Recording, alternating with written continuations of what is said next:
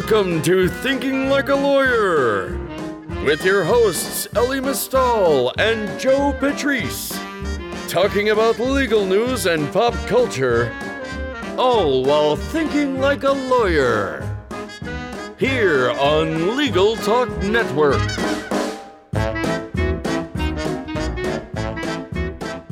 Hello, welcome to another edition of Thinking Like a Lawyer. I'm Joe Patrice from Above the Law. I'm not joined by any guest host today, which means that we're not going to be able to have any of that playful banter that all of you enjoy so much, or maybe you don't, and so this is the greatest episode ever for you.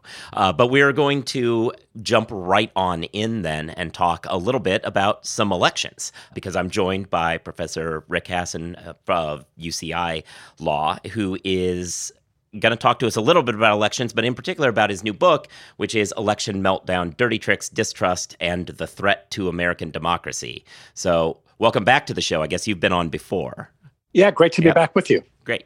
Well, so, we were actually talking, I was talking with your people originally about doing this show a little bit earlier, but I had to go to a conference and it just didn't quite work out. And I'm kind of glad that it didn't, because by doing this later, we now have the fortuitousness to discuss, speaking of distrust, let's talk about Iowa. Yes. Yeah.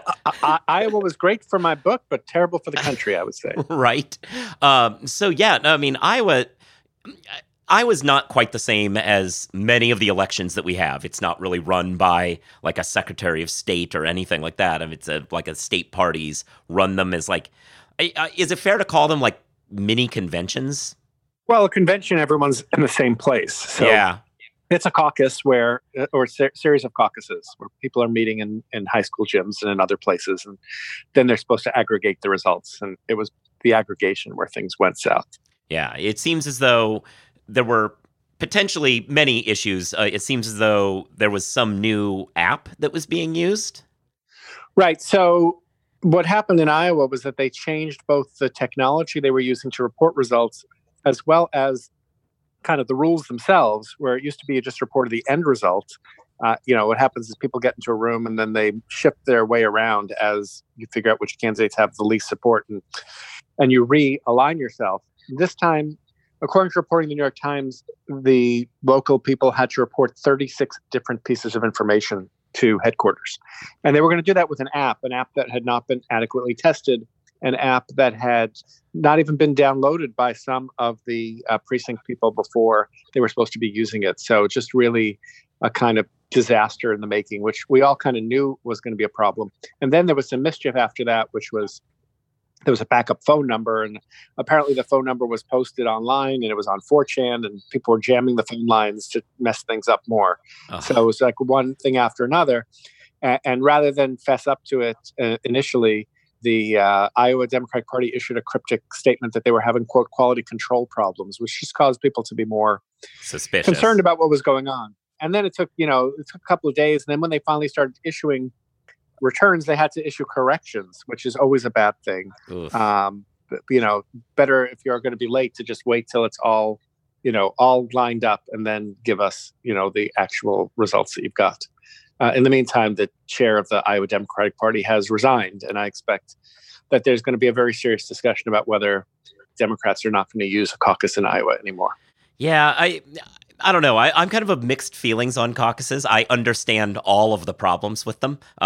Obviously, they're because people have to be in a physical location and they're known, and it leads to all sorts of pressures potentially. But I've always had a soft spot for the idea that people can congregate together and talk about what they want to do, have discussions that say, oh, if you like that person, have you considered this person? Like all happening kind of in real time as people try to, bring folks over after the first viability test. But I get the problems, and I think maybe this is the end of it, but I don't know. I'd be sad to see it go, because I think it's such a quirky, weird thing that I don't know. I have a soft spot. You probably think that the other problems outweigh, but well, it's not only that. I also think that not only do we see screw-ups in every caucus year.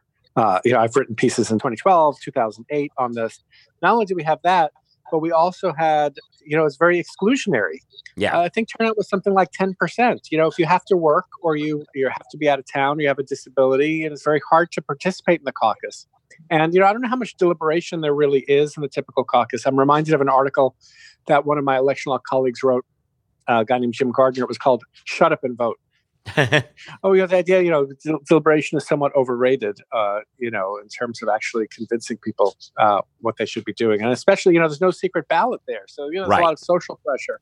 Right. I don't know that's like you're having an honest discussion among equals. It might just be, oh, come on, come over here because, you like me.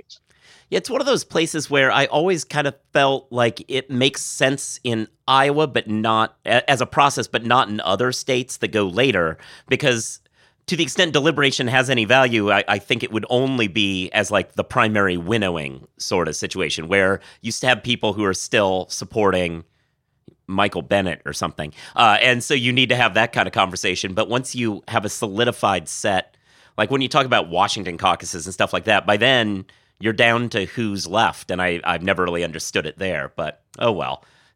Well, Nevada's going to be using a caucus too. True. They were going to be using the same app, or they were going to be using the same companies that designed an app for them, because they're now rolling out early voting to try to deal with some of the other problems with caucuses. Uh-huh. And so now they've scrapped the app and they have a brand new system. They're going to use Scantron forms and number 2 pencils, which is probably a better way to go, because at least have a paper record. Yeah. But it's an untested system.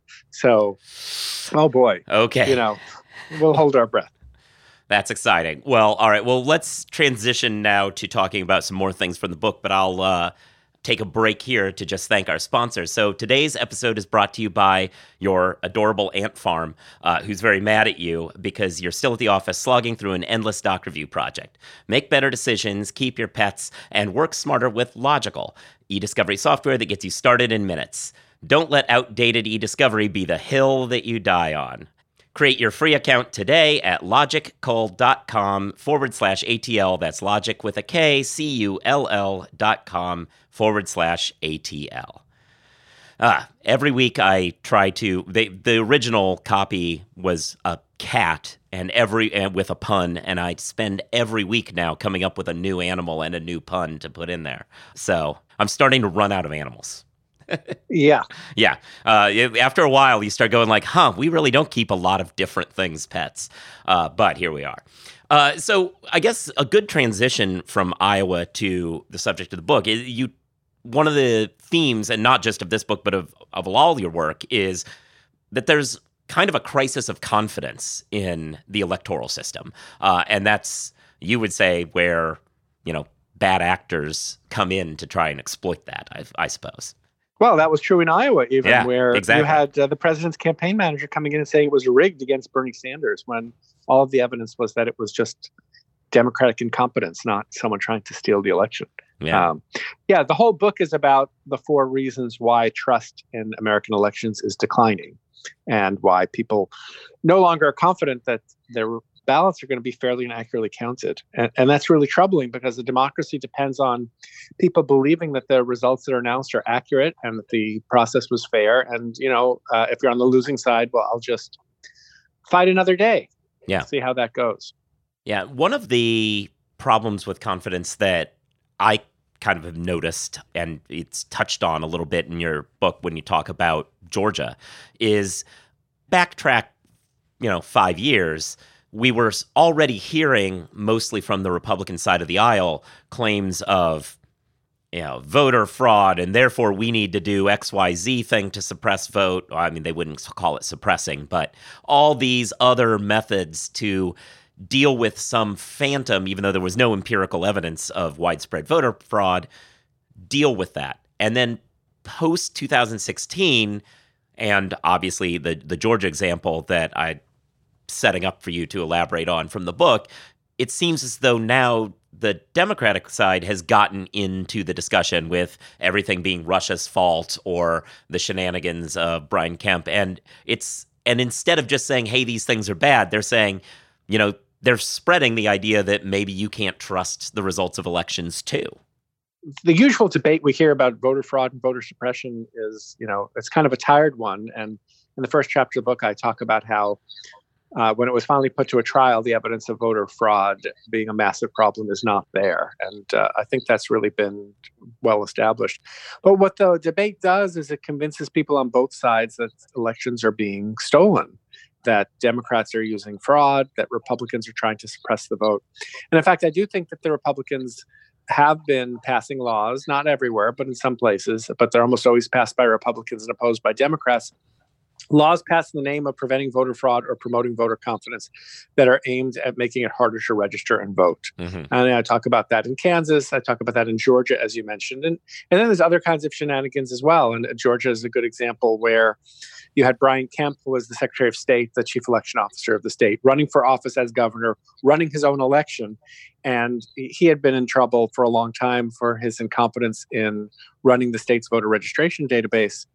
And one of the things that he did when somebody reported to the Democratic Party that there was still a hole in security in the voter registration database, the Democrats went to some computer scientists at Georgia Tech to see if that was a legitimate concern.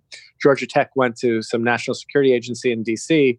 Next thing you know, Brian Kemp is accusing the Democrats of trying to hack into the election and puts that false claim on the front of the Secretary of State's website on the Saturday before the Tuesday of the election. You know, the website that people are going to figure out where they're supposed to vote. I mean, it was what I consider kind of the most banana republic moment in modern American electoral history. And just really terrible, kind of hiding his malfeasance with misfeasance. Just, you know, really piling it on. And now, of course, he's governor of Georgia. And Democrats came in and said that he stole the election.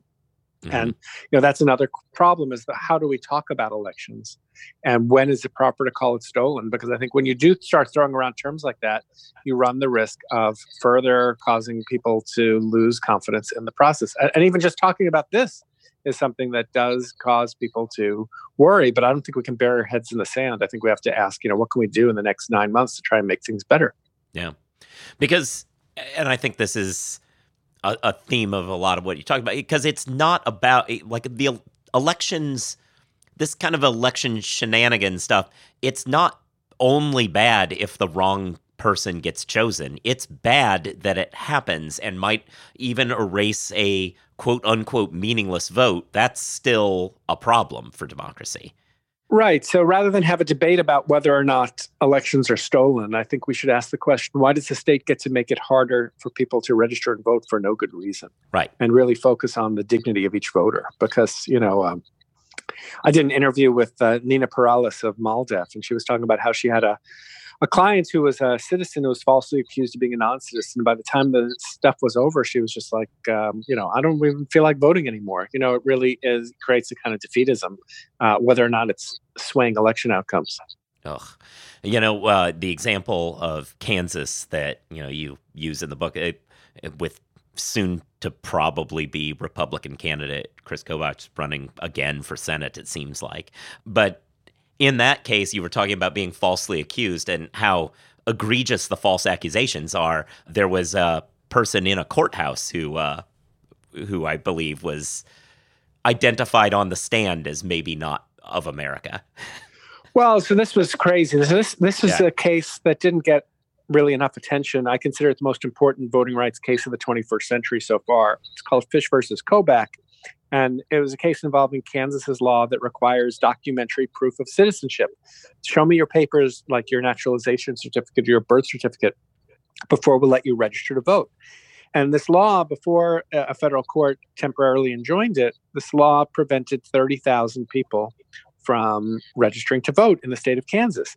And the case went back and forth among the different federal courts. But at the point in the trial that I'm talking about, Chris Kobach, the notorious vote suppressor from the state of Kansas, the Secretary of State, the one who claimed that, you know, millions of people backed up Trump's unsupport claim, millions of non-citizens voted in the 2016 elections. He has to prove that non-citizen voting is a real problem. And he had called it the tip of the iceberg. And he puts on an expert, and the expert comes up with various ways of trying to show how many non-citizens are voting. And one is worse than the next. And the one you were just referring to was he took those 30,000 people on that list, and he and his graduate assistant coded their last names as whether they were, quote, foreign or non-foreign sounding in order to figure out how many non-citizens there were. I mean, it's a totally ludicrous way to do it. You know, so there's all this talk about why did you code this Lopez as a citizen and this Lopez isn't? But Dale Ho of the ACLU is cross-examining this witness and says, if I asked you the name Carlos Murguia, would you code that as foreign or non-foreign? And the expert says, can you spell that for me? And Dale Ho spells it. And he says, yeah, probably foreign. And then Dale comes back and says, are you aware that Carlos Murguia is a judge who sits in this courthouse? Right. And the expert says, no, I'm not. But it was just like this absurd moment. And the judge at the end of the case, Federal District Court Judge Julie Robinson, fourth generation Kansan, first African-American woman appointed to that court by George W. Bush. She says there is no iceberg. There's just an icicle made up mostly of administrative error. And, I think, it's kind of more like a puddle of evaporated water. There really was nothing to it in the end. So, and it's demoralizing for the people, those 30,000 people were unless the ACLU and the other plaintiffs and the federal courts intervened, those people would have been disenfranchised for no good reason. Yeah. It's just so weird to me, all of these excuses. One of the ones that I remember, can't remember which state, but I think it probably was a theme in a lot of them. I remember a while ago somebody made some argument for some massive purge. Was it Wisconsin maybe? Some massive purge because, we think these people might have died based on not much, as opposed to, if that's your real concern, then may as well just say everybody over the age of 70 must re-register every year. But they would never do that for obvious reasons. And it just kind of when I heard it, I was just like, well, this makes no sense. Why would you assume these people died when there's no actuarial reason to assume these names on a list have a higher propensity of being dead than any other reason? Well, just to play devil's advocate for a minute, these lists of voters are in many places not kept up very well. And so people move, people die, and they're not removed and things are not updated. Right. It's not a surprise that we have incompetent government officials. And I think things have gotten better. But there's still a lot of resistance, in part because I think that, you do run the risk of disenfranchising people they're still eligible voters. And that's just a mistake. We just saw this come out very recently in Wisconsin. Wisconsin is relying on this interstate cooperation agreement called ERIC, where states compare voter registration information to try and cull the dead wood. And it's pretty good, but it's 95% accurate, which means, 5% of the people are going to be wrongly listed there. So you need to do some checks. And in Wisconsin, you have this conservative group that was coming in and saying, you need to remove people immediately that have been flagged by ERIC. And a state trial court agreed. It's now up on appeal. The appeals court's put it on hold. But it turns out that most of the people that were on that list listed as potentially, or many of the people, I should say, were on that list listed as potentially no longer living in Wisconsin, voted as recently as the 2016 presidential election. Wow. So you really have to do it carefully to make sure that you're doing it right. Because, if you err on the side of just purging people without checking it out, you're going to disenfranchise people. And that's not as bad in Wisconsin as some other places, because in Wisconsin, there's same-day voter registration. So if you're kicked off, you can re-register. But, that may take time. And, that's still going to make it harder for some people to be able to go and vote when they have an absolute right to. And there's no good reason for removing them from the voting rolls. Yeah. Same-day registration is definitely a saving grace in that situation. I'm in New York. But lots of states don't have this. Right, yeah. New York notoriously, for a long time, you had to be registered for forever, basically, before the election. It was really onerous. Well, New York, if New York's election administration occurred in a southern state, you'd have Democrats protesting that it was vote suppression. Oh, yeah. Because it's just so terrible. Well, I was actually a quasi-elected official when I lived in Brooklyn, and we were a pre-clearance jurisdiction. We were listed with all the southern states as a jurisdiction that required pre-clearance if we made changes. Yes. Because New York is that bad. Yeah, there's been some attempts to make things better in New York, but you have a lot of resistance from the political establishment. No question about that. Yeah. So, since we're talking about different states doing different stupid things and the inefficiencies that go along with it, one suggestion you are a big fan of historically is a nonpartisan federal system, because this whole thing is expensive and complicated, and maybe it's too much for states. So how would something like that work? And, do you have any lingering hope that the powers that currently be could ever get to that? Well, so I first floated that idea in book form in my 2012 book, The Voting Wars, and I still stand by it. National Nonpartisan Election Administration, centralized same machinery everywhere, national voter ID card, the whole way, that you see other advanced democracies doing their job, whether that's Australia, Canada, UK, Germany. But, my main focus in writing this book is not the long-term solutions, although I think they're important, but triage. What can we do given that we're worried that the losers might not accept the election results in the upcoming election? I mean, so, what can you do in the next 9 months? Some people have said, election meltdown sounds alarmist. And my response is I'm trying to sound the alarm because I am concerned about things. I'm not trying to make people panic, but I want people to think about what are the steps that can be done by the media, by election officials, by the average person, by campaigns before we get to the next major election, because we're so polarized right now that, it's going to be under a microscope and people are going to be very distrustful of the whole process.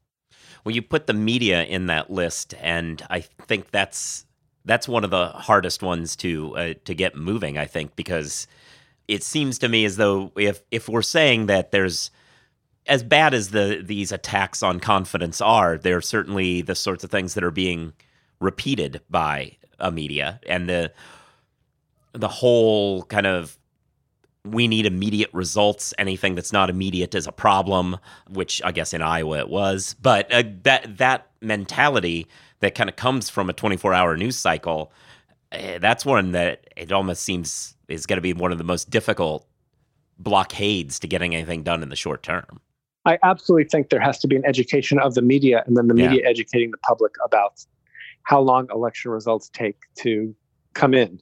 This is especially important in this upcoming election, because we're going to be in a situation where for the first time, Pennsylvania is going to have no excuse absentee balloting, and there's going to be a flood of ballots, and we already know that those ballots take days to count. Mm-hmm. And so it could be a while before we know who won in Pennsylvania. We also know that those late counting ballots, at least over the last few years, have tended to be Democratic. So it's possible that Trump is leading in Pennsylvania on election night, and then it takes another few days before we find out that he actually didn't win Pennsylvania. That's just a recipe for people believing that, something was done in a crooked way.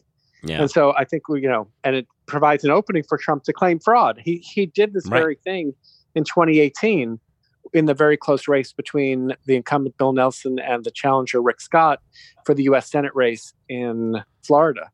And, he said, must go with election night. The other ballots are massively infected. Which is a claim that was completely unsubstantiated.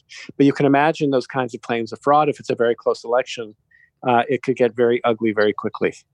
Well, and on the topic, you've used the word incompetent a few times.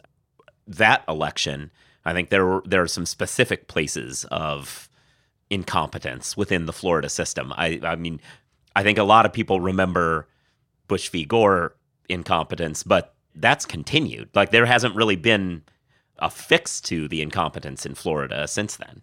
So, I don't want to over generalize, because I think what I say is in general, I think election administration is a lot better now than it was in 2000. Not to say that it's good everywhere, but it's better. But there are still these pockets of incompetence. They often are in big cities. The example that you're alluding to was Broward County, Florida, with Brenda Snipes, Democratic elected official, a history of problems. In one election, she failed to mail out 58,000 absentee ballots to people who requested them. In another election, they left a medical marijuana initiative off some of the ballots that were printed. In another election, she released early vote totals before she was allowed to. In another election, she destroyed ballots before the 22-month period that federal law says you have to preserve them for. And then in 2018, in this very close race, they are supposed to do a recount because it's so close. They get the recount done in time. It's a very strict deadline.